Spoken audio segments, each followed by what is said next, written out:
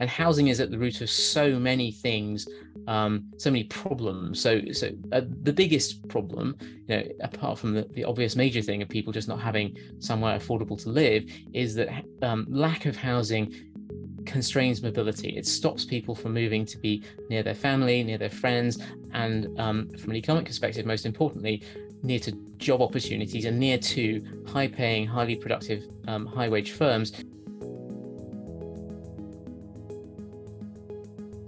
Welcome to the IEA podcast. My name is Matthew Lesh. I'm the head of public policy here at the IEA. Each week, this podcast asks a tantalizing policy question to a top political and economic thinker. Today's question is housing reform doomed? Not only has the UK had a new Prime Minister this week, with Rishi Sunak taking the helm, but we've also seen a return of Michael Gove as the Secretary of State for Levelling Up Housing and Communities.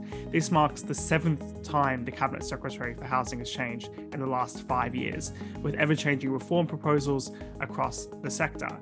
To discuss the state of housing reform, I'm very excited to be joined by John Myers. John is the co-founder of the YIMBY Alliance, the Yes in My Backyard campaign to end the housing crisis. He's also a deep thinker about how to achieve pro-growth policy change. John, I want to start, before we get on to what the new government potentially means, a little bit of a look back at what just happened. I think we're all kind of reeling in a sense of shock about how quickly the Trust project seemed to rise and fall. In particular, there was a big commitment from Trust when it came to building and growing and a focus on housing and infrastructure. What did you make of the discussion from the Trust government? Was it mistaken? Was it hand-fisted? Did it contribute to a downfall? What's your view on all that? Well, first of all, man, I should say, if you wanted a top political and economic thinker, then I assume they were busy, and that's why you have me instead. But in terms of I think there are enormously interesting lessons to be drawn from what happened with the Truss government.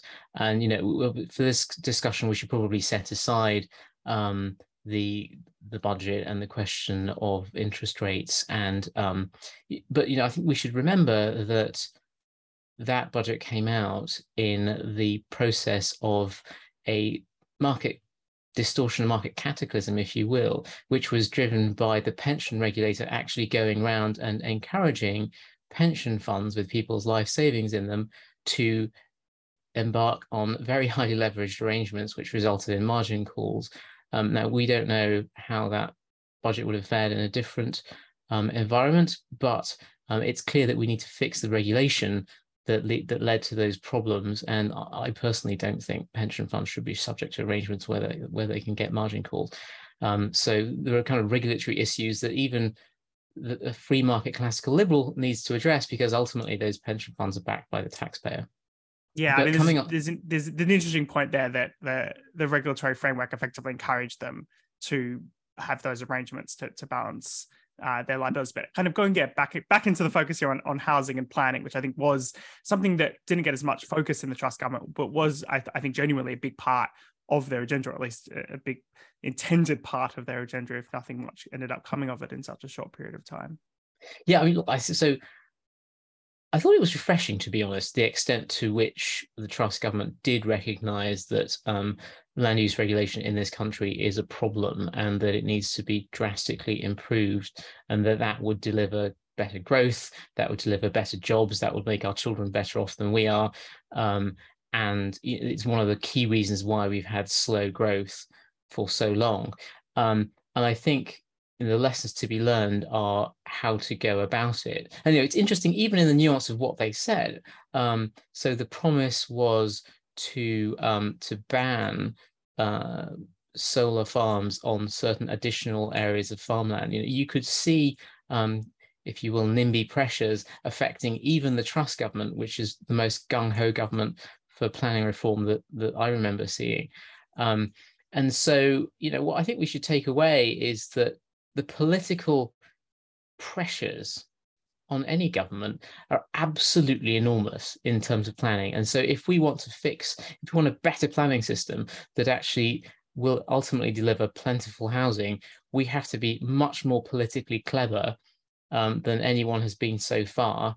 And we have to make sure that we come up with things that can actually get through Parliament and stick. Yeah, I think that's an interesting point there. It felt like quite a lot of the Trust agenda was, from, I suppose, a free market liberal perspective, extremely welcome, necessary. But of course, even if putting aside the mini budget issues and the early collapse of the government, I do wonder if much of it was actually ever going to get anywhere. Was the kind of radical proposals on housing reform, although we don't know what those proposals were, going to get anywhere? There was an early discussion about spinning up infrastructure. Maybe that was kind of minor enough to get somewhere. Like what could have been, or is the truth of it maybe not much could have been, because there wasn't enough thinking about the politics? No, I think there are lots of things that could have been and could still be. I think there's lots of sensible things that could be done on infrastructure. We have completely labyrinthine, Byzantine, nightmarish processes for getting infrastructure approved, including just completely crazy things like the condition that gets imposed on the planning permission for a new generating plant actually gives a maximum megawattage that it's allowed to generate, even if it doesn't change its external appearance at all. There's a certain maximum amount of power, and it has to go back through the entire planning system again if it wants that change. I mean, this is just complete craziness. There is no reason why we should have these things. We have these decade-long processes with tens of thousands of pages, costing absolute obscene amounts of money.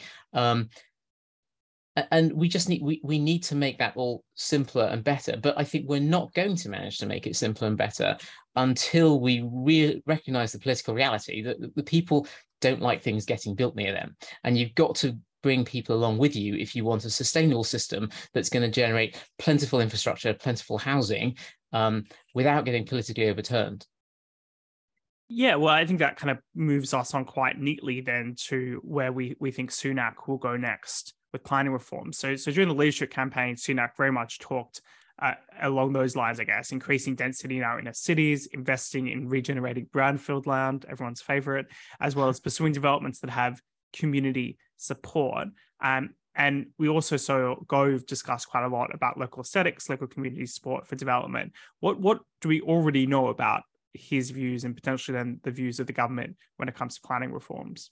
Well, we know a fair amount of what Michael Gove thinks, because a lot of what he thinks was put into the Levelling Up Bill, which is still going through Parliament. And he is in favour of localism. He is in favour of a better planning system. He is not in favour, as far as we can tell, of sort of radical, huge new towns in the countryside, or it's not clear to me that the investment zone proposals as they were proposed under the Truss government are going to go ahead. There's always been an interest, I think. Rishi Sunak was one of the earlier proponents of free ports, and so I think we might see some variation of those plans going ahead. It's difficult with that sort of scheme to deliver enormous amounts of housing where it's most in demand. You may get some regeneration around the country, and we did see things like Canary Wharf in London, which had which were analogous to an investment zone when it was first set up, but that was right next to the City of London. It's much more difficult to do that back near my hometown in Lancashire than it is to do it when you've already got a global economic powerhouse right next to you.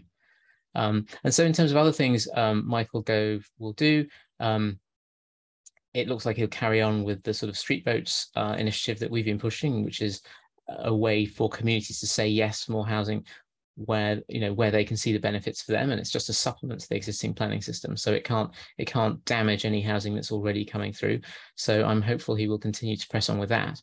And then there are lots of things he can do in policy. He doesn't need legislation to get more things through. There was an amazing story of there was a Jewish community in South Tottenham who many of whom have large families, many children, and they were absolutely stuck for space. They had families crammed into quite small terraced houses, and so they worked with the local council to create rules on what could be done to add more bedrooms to those houses and give their kids a bedroom each, and that's generated much better results. Really quite well designed houses that have been extended upwards, and that you can just do through planning policy. That's something that the Secretary of State can just sign. So there are lots of things he can still do that he probably hasn't even started on yet before the next election. Yeah, so it's interesting. Go very much came in as a rejection of a lot of the previous housing white paper, particularly the ones led by Robert Jenrick, to introduce a zonal system where pretty much if local council sets a certain area for growth, or there can't be any further political rejection of development proposals if they're within the rules. And that kind of proposal is gone. But at the same time, something that Gove has supported quite strongly, and I want to go into a little bit more detail on, is this idea of street votes, which we've heard talked about increasingly in policy debate. It's something that gets very strong support from people who are in the, I suppose, the YIMBY movement, the pro-housing reform movement, as a way to build local support for housing. At the same time, though, it doesn't always necessarily get an instinctive welcome from planners who see it as potentially a loss of their own control when it comes to what is being developed. Do you want to go into a little bit more about how you can envisage street votes, I guess helping address both concerns when it comes to building more homes, but also local community concerns about too much development? Yeah, absolutely. And, I should say up front, so credit to Robert Jenrick, who was the first Secretary of State to say that it was government policy to bring street votes in. And so I'm very grateful to him for that. The idea behind street votes is just that there are very, if you look at the areas with the highest housing demand, with the greatest unmet demand for housing, where the price of a house, the price of a home is often 5 times the actual cost of building another home. And so the real constraint is getting planning permission to add more housing. Then communities can add enormous amounts of value if they have additional planning permission to add more homes. And so the idea is to let the communities get some of that value for themselves. And we're proposing a levy where some of that goes for necessary infrastructure, because obviously there are always externalities, there are always collective action problems, but the bulk of those benefits will go to the community themselves. And so the proposal in its very simplest form is if 2/3 of the residents on the street can agree that they should have additional planning permissions, whether it's just to add additional bedrooms of a certain design, or whether it's to really go for it and add more flats, perhaps add even a granny cottage at the end of their back garden onto an alley, so they're creating a new mews, then they should be able to just do that, and subject to very strict rules to make sure that people on other streets are protected. Why on earth shouldn't they be allowed to do that? Because if that brings enormous benefits to them and it's not harming anyone else, why do we need to impose a lengthy, uncertain and costly process of going through a traditional planning permission, which, by the way, was never ever designed to allow the sort of densification that this is talking about? And I'm just going to disagree with you, by the way, because we have lots of planners who support this idea. And many of the planners I talk to are absolutely sick of dealing with applications for Mrs. Miggins extension. And the planning departments are swamped with applications, and they'd much rather be doing big projects and big sites. And dealing with somebody's extension or an additional flat or additional granny cottage is not why anybody goes into planning, right? So if we can relieve some of the burden of the kind of minor bureaucratic stuff from planners, and also generate more revenue for the council to be able to deal with planning of big sites and site allocation and new master plans, then that's win-win for everybody.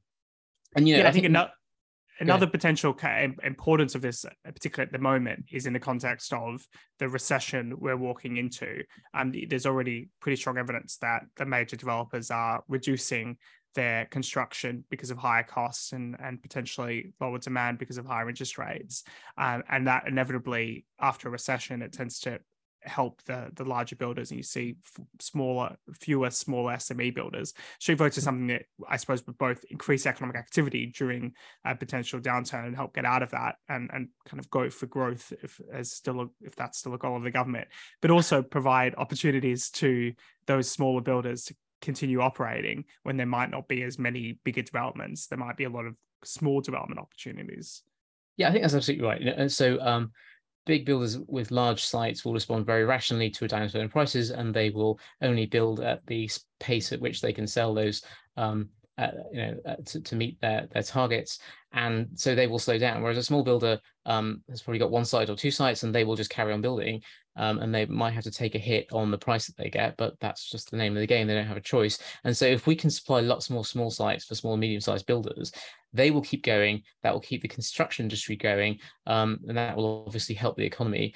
Not just in that way. I mean, so with Sam Bowman and Ben Southwood, I wrote big piece called The Housing Theory of Everything. And housing is at the root of so many things, so many problems. So the biggest problem, apart from the obvious major thing of people just not having somewhere affordable to live, is that lack of housing constrains mobility. It stops people from moving to be near their family, near their friends, and from an economic perspective, most importantly, near to job opportunities and near to high-paying, highly productive, high-wage firms who are desperate to grow and to find the workers, but those workers can't find enough housing they can afford near to those firms. And so if we can help to unlock some of that potential, that will of itself just boost growth.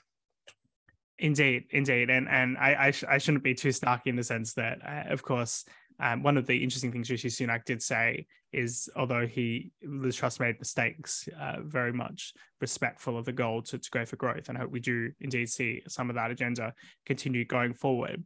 I'm kind of interested on that kind of recession point. There is a bit of discourse at the moment. Well, isn't it great? Interest rates are a little bit higher. That means, although maybe it's terrible for people who are currently in a home, have taken out too big a loan and will therefore struggle potentially in hundreds or thousands of pounds extra in mortgage repayments. On the other hand, well, if you're wanting to buy a home, there's going to be a little bit less demand and maybe lower prices. Do you think there's anything to that? Is it good news, higher interest rates for home ownership? I'm going to knock that one right on the head. So unless you are sitting on a massive pile of cash sufficient to just buy a home without a mortgage, then buying a house has just got more difficult. And it's also got more difficult to fund projects to build more homes because you'll have to pay those interest costs over the period. So that's another piece of damage to the construction industry, to the economy, and to the supply of homes. But if interest rates have gone up, that means that buying has become less affordable, and so it's just not a good economic signal for anybody, except those very few people around the country who happen to be sitting on cash to the value of a house. Yeah, I mean, you would think for in the longer run, let's say we stabilize at slightly higher interest rates, the impact would probably be neutral in the sense that rather than you effectively, rather than paying a larger amount to a previous homeowner, you're paying more to the bank in interest repayments, so that the total value of the loan is lower, your interest repayments are higher as a percentage, and therefore you more or less end up going to be paying the same level of mortgages. But I think in the short run, the dynamic is probably a little bit more pessimistic and negative on that.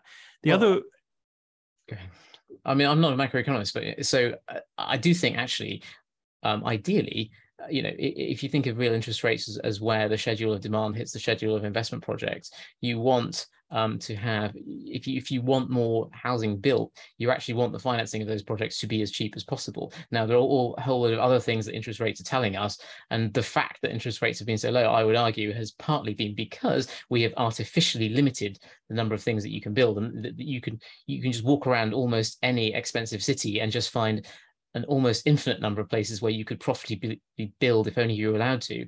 If we enabled more of those projects, we'd probably have lower real interest rates. But ultimately, setting that aside, higher interest rates do make housing, any housing, less affordable.